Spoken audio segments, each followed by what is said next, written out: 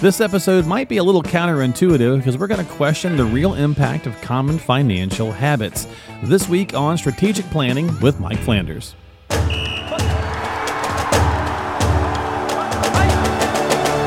Welcome to the Strategic Planning Podcast with financial coach Mike Flanders. With more than 40 years of experience in the financial services industry, Mike knows the X's and O's that'll help you achieve your financial goals. It's time for the Strategic Planning Podcast. Hey everybody, welcome into the podcast. Mike and I back here for the second half of January into our podcast number 2 of the new year, although this is podcast like 100 and something, but the second one of the new year. It's actually 114 overall, and if you haven't subscribed to us, consider doing so. That way you can catch future episodes of the podcast as well as previous episodes. If you'd like to check those out, just visit Mike's page at spcinvesting.com. That's spcinvesting.com, because this week we're going to talk about good money habits. Are they holding you back? And so you kind of go, wait, what? If it's a good money habit, why is it holding me back, right? So we're going to talk about this week. How you doing, my friend? You doing all right? Yeah, doing good. Listened to an interesting podcast from somebody else this morning. I've forgotten who it was now, but a guy's been thinking about dividing something by zero and how that is something we've always said, you can't divide by zero because you divide something by zero. Yeah, it's a zero. Yeah.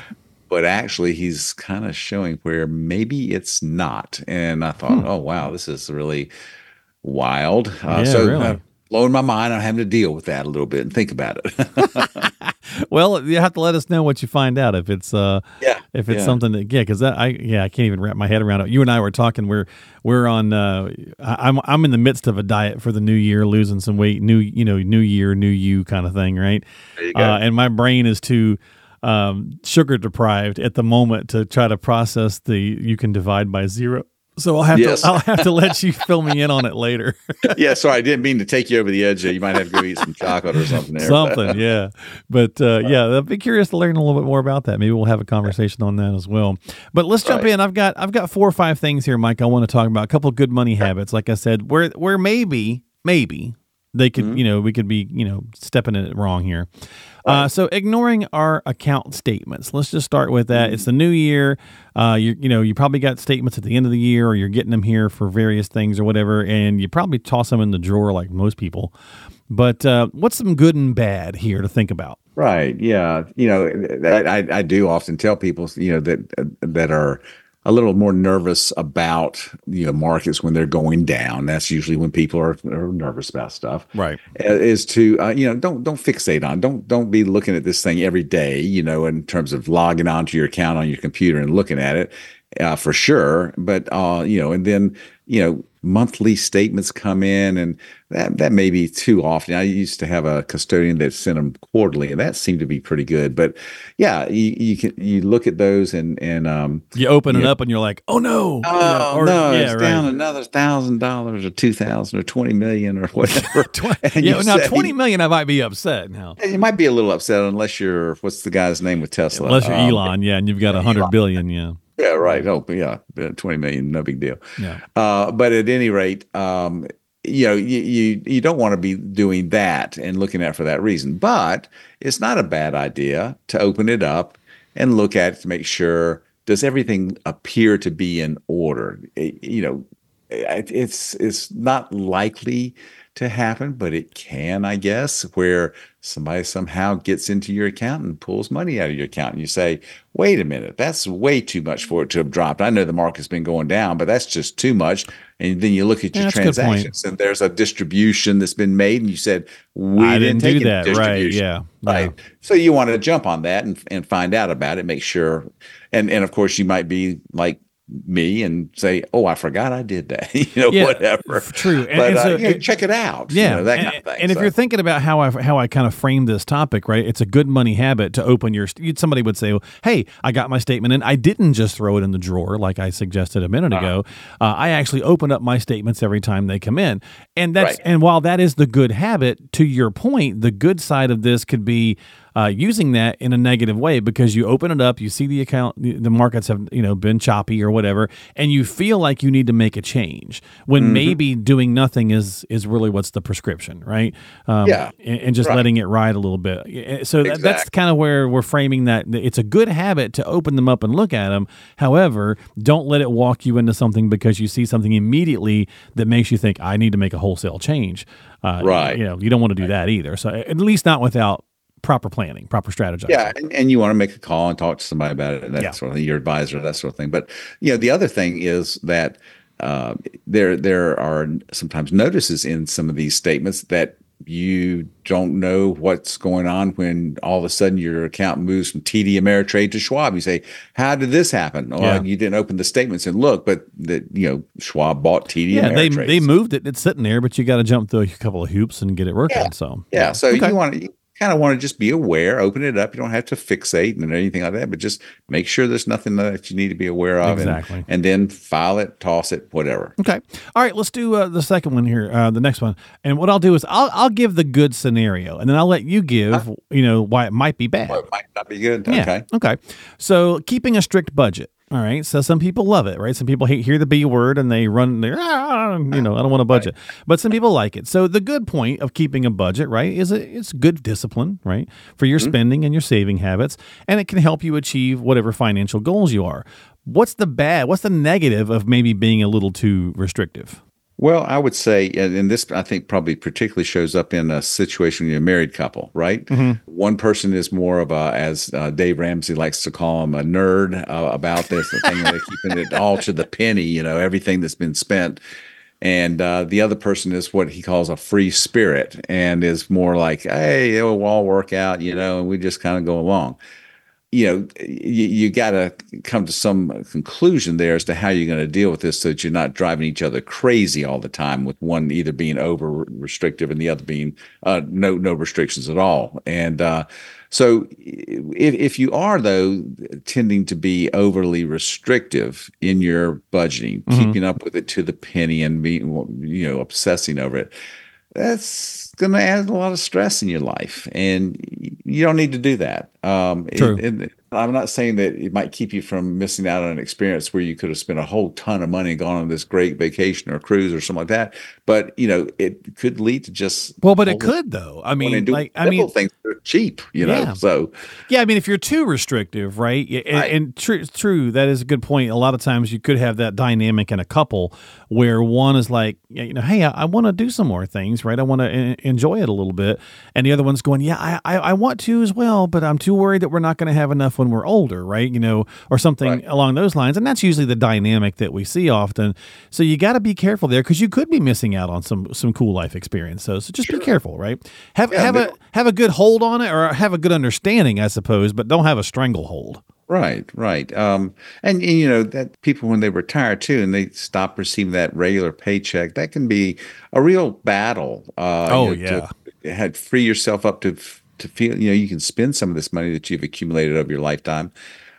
Have a plan, know what it takes to live within the budget, but have some flexibility built in too. So. Yeah, anyway. For sure. Like I said, you want to have a good understanding and a good knowledge base, and and even a budget's not a bad idea, even for those who don't embrace the B word. It's not a bad idea to understand, the ins and outs, certainly, but then there's going too far. So just be careful. So that's why, again, could be a good money habit, but it could also hold you back a little bit. All right, next one, paying off debt early. Huh? What? So the good habit is that, certainly it reduces long-term, interest payments, which is good. Can provide that nice mental boost for those that get bothered by having debt. Even when it's good debt, like you feel good, right? It's like, hey, guess what? Paid off the credit card, right? So you feel good about that kind of thing. But what are some of the negatives that it could get you in a little, maybe it's hurting you? Yeah, here's the big one right now, because over the last several years, with interest rates having been so low on home mortgages, right? It's been, just like 2.5%. Mine's 3.2. Yeah, mine's on a 3.2, and I think I know where you're going with this. So it's like if you're trying to pay off your house when it's 3%, And obviously, currently, people in the last 2 years have got a house that they've been paying maybe 5, 6, 7, 8, whatever they got. Right. Could you have that money, the extra money you're paying on the house to get it down paid faster? Could you be making some more than 3%? Right. Then you have to think about the math, right? If your mortgage is 3%, but you can invest.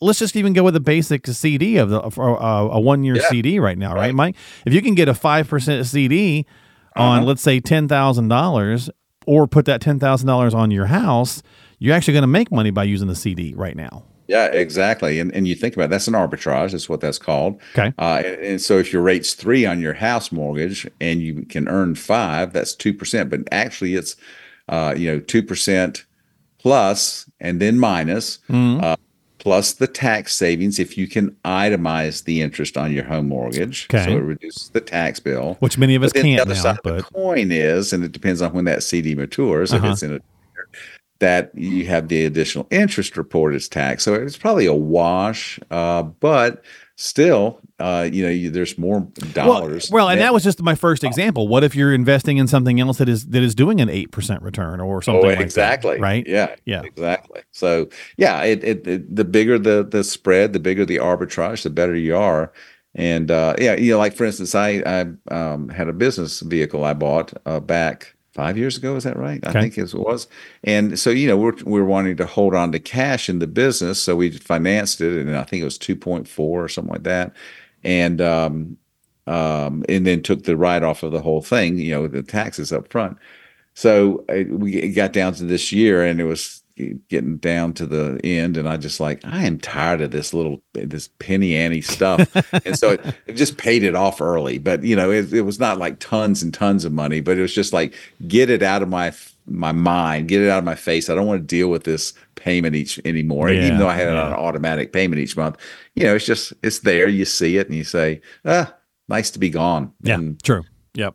And that can be the case with the house or any debt, right? So sometimes there's that good feeling, but at the same time, if you mathematically can maybe make more money by doing something different, at least be open to it, right?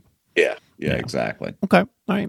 And then let's do one more. We'll wrap it up here with the emergency fund. And this kind of fits into that, kind of in a similar kind of category in a way. Maybe you're building it too much. Like, I talk to advisors all across the country, and often they're like, had somebody come in and they had, they're sitting on, $70,000 or $100,000 in the bank, and while it's a good habit where the good habit comes in is obviously that provides that good safety net for unforeseen, expenses and circumstances, and can reduce financial stress. Some people just like, hey, I want to see a certain amount in there so I can sleep good at night. However, it's the same, whether the inflation rate is high or low, it's the same conversation. You're not outpacing inflation. That's the negative, right? Yeah, exactly. So you overfund it and you got more than what you really need for emergencies, then you're losing out on what that money could be doing for you to secure your future or secure your current income situation. Kind of like the debt conversation. You could put it to better use potentially. Absolutely. Yeah. So, no sense in having just excessive amounts sitting at low interest rate or no interest rate type situations, and get it deployed and make it work for you rather than you working for it all the time. Yeah, I mean, you've got that. You've heard the term lazy money, folks. You've got lazy money, right? It's kind of like your teenager at one point when it used to sit on your couch and it'd drive you nuts. Mike's family's been staying with him through the holidays and he enjoys it, but I'm sure he's also ready to have his house back. Same kind of idea, right? Right. There you go. And so when it comes to, and to be honest too, like, let's say you got $100,000 in a savings account. What's a $100,000 emergency? Yeah, right. I mean, you think about it. If your primary funds are invested in the stock and bond markets and that sort of thing, in a well-diversified account, in exchange-traded funds or things like that, mutual funds, what have you, those can be liquidated in just a couple of days. So you have that money in your account ready to roll. That's a great point, Mike. What is liquid in the modern era, right? Because at once upon a time, sure, getting access to some funds could be more challenging, but it doesn't just have to be in the bank right now. Like you can walk in and walk out of the bank. Yes, the same 5 seconds. But what's truly liquid in nowadays? 2 days, 3 days? Yeah. Oh, yeah. Just exactly. That's it. It's no more than that. So, Now, not that you would say, well, let's put all this emergency fund in the stock market then, because if it's down, you don't want to necessarily liquidate at that particular point. Sure. So you want to have some of these funds. But like an emergency to where you have to access some money because you got to pay to, I don't know, replace a wall because somebody, drove into it, Right. or whatever, and whatever the insurance didn't cover, and you've got to do the, the deductible or something, and you didn't have enough in your savings account. I mean, you can probably get that pretty quickly a number of ways nowadays. I can't think of any reason why you would need to walk in and walk out of the bank with, $30,000 in the same instance, unless you were doing something very specific. Like I bought a classic muscle car a couple of years ago, and I had to do a cashier's check, right? I had to do a specific amount to the person, so that needed to be quick accessed, right? They weren't going to wait but they could have waited. I could have just said, "Hey, do you mind waiting 2 days?" I got to liquidate some funds, right? Exactly, but they would have been sure if the car's still here. They have that right to sell it. So. Yeah, right. I mean, I don't know, unless you got somebody's been ransomed or something. I don't know. They took your dog. They took your dog and they want $10,000 or something. I don't know. Yeah. So I mean, be careful of the emergency fund, right? I mean, it's great to have it. Just don't have so much that you're being late. You're having that lazy money. It's not working for you. So. Yep. All right. Exactly. Well, good stuff, my friend. Anything else you can think of? I think we're good for this week. All right. Well, those are some good money habits that, again, could hold you back if you aren't thinking about how to, use it properly, or if you're maybe going a little too overboard on the good side. Not that necessarily, being, you don't want to necessarily be bad, just simply saying, take a look and see if there's more efficient ways to do things. And if you need some help, that's why Mike's here. Reach out to him, 336-668-4338, 336-668-4338, or find him online at spcinvesting.com. That's spcinvesting.com. My friend, thanks for hanging out with me. I always appreciate you. Yep, it's been a great time. Yes, sir. I'll see you in a couple of weeks. We'll be back with more strategic planning with Mike Flanders.